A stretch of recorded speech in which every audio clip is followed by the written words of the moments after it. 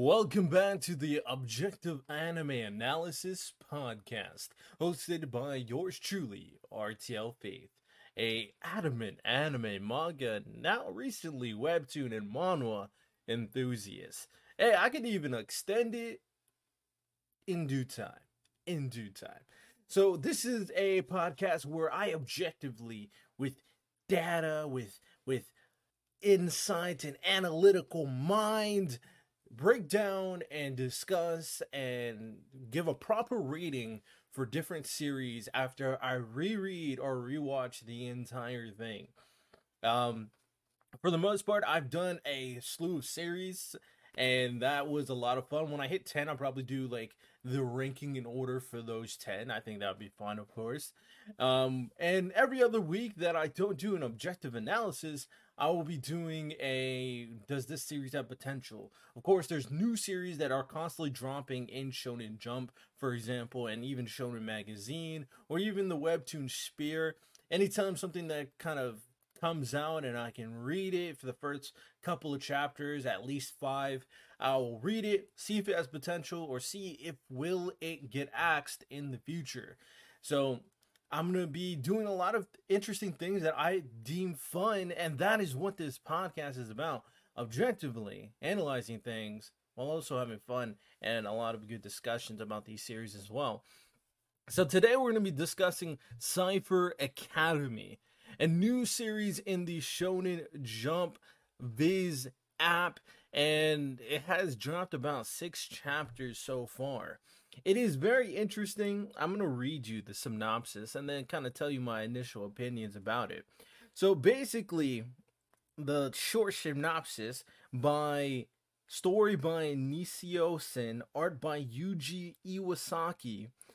The story revolves around Irahazaka's puzzling new life begins at Cipher Academy, a school for code breakers. Initially reading it, I did not think this is a series that would have been for me personally, because it's about coding, and I'm not much into like those type of series that really focus on minute, like very niche details.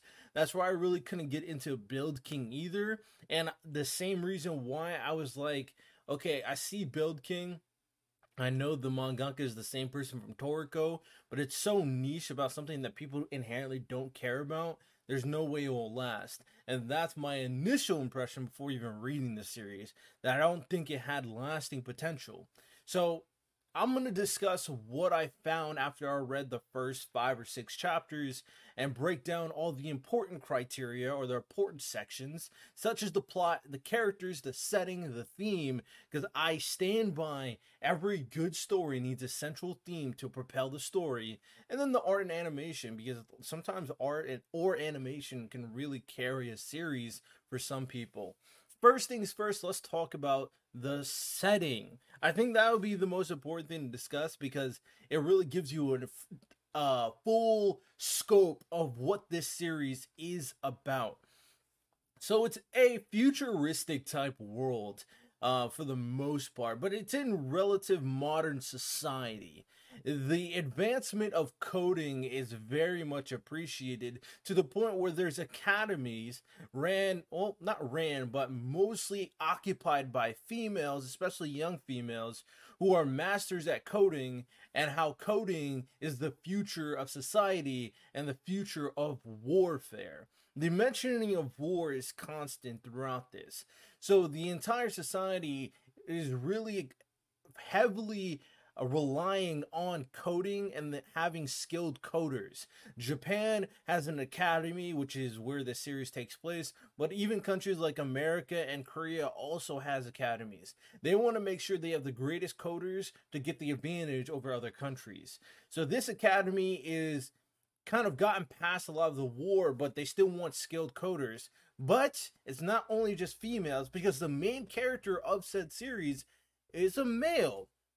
It's kind of off-putting when you read the first chapter, when you find out it's a boy, because he looks like a female, but inherently, I don't think it's one of those he identifies as female. I think he's just very feminine, kind of like Nagisa from Assassination Classroom, and he's very like pretty to like all the other girls. They think he's pretty, but I do think he has enough like charisma as a guy that you can really see him as a guy for the most part. But he definitely looks like a girl. Think of it like Nagisa from Assassination Classroom, because Nagisa is a Chad, and maybe Uruha will be a Chad as well.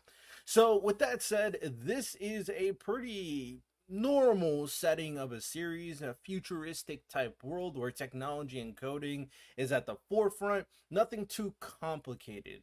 So let's start off talking about the plot itself. What is Cipher Academy about? Well, like I said, the whole premise of the story is following the adventures of Iraha as he's in this academy, mostly made up of all girls. For the most part, the only characters we've met so far are females, and he's just trying to find himself. He decided not to go to one of the boy academies, just focus on being a Chad and being good at guns and beating up people, because that's not who he is. And he thought this would be more in line with his personality.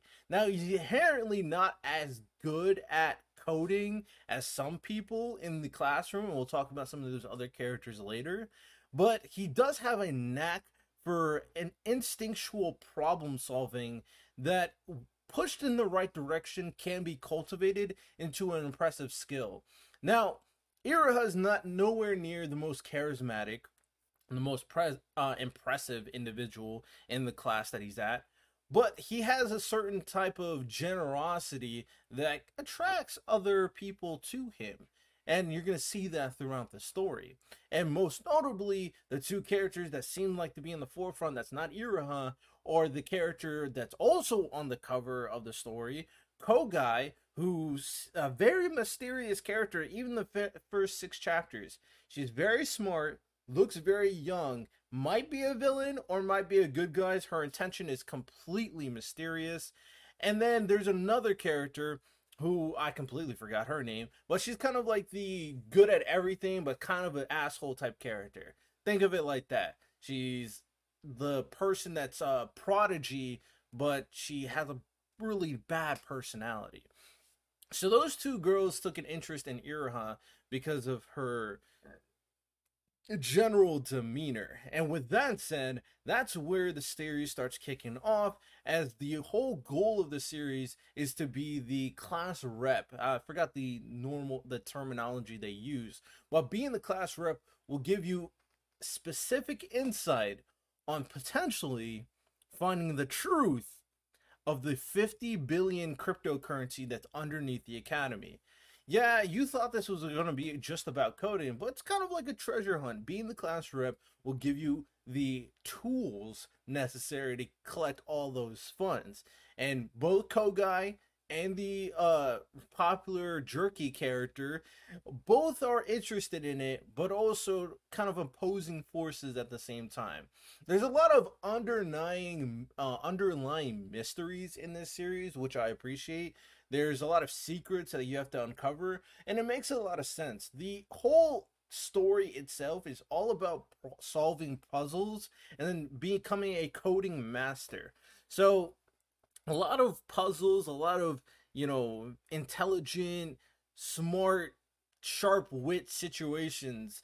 That's basically what the story has become, in an academy setting. So a lot of other kids, of course, that are also interacting with said character. So that said, we got Iraha, the main character, a feminine looking boy who has a catchphrase saying everything's elementary. He's trying to be Sherlock Holmes for some reason. I don't know.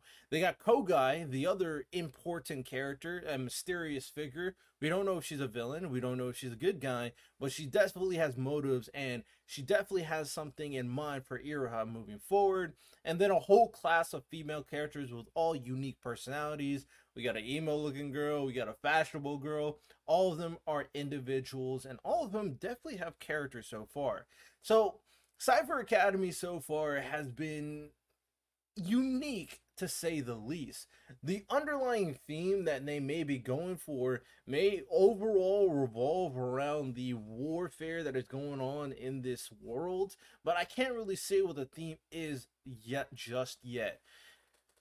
Iroha is an interesting character, and he doesn't really have direction, but he's a very generous character, so there's definitely potential there trying to see who's in the right and who is just in this scenario.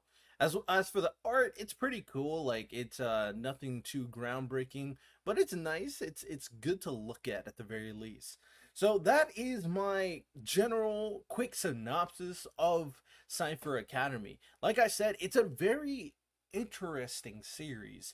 It has potential as one of their new niche series that is so niche that will have a specific cult following, but as of right now, I'm unsure. You really have to have your characters carry a lot of the load work because inherently the premise of the story being solving puzzles and coding is a bit tiring. And I think that is going to be the potential downfall of Cipher Academy.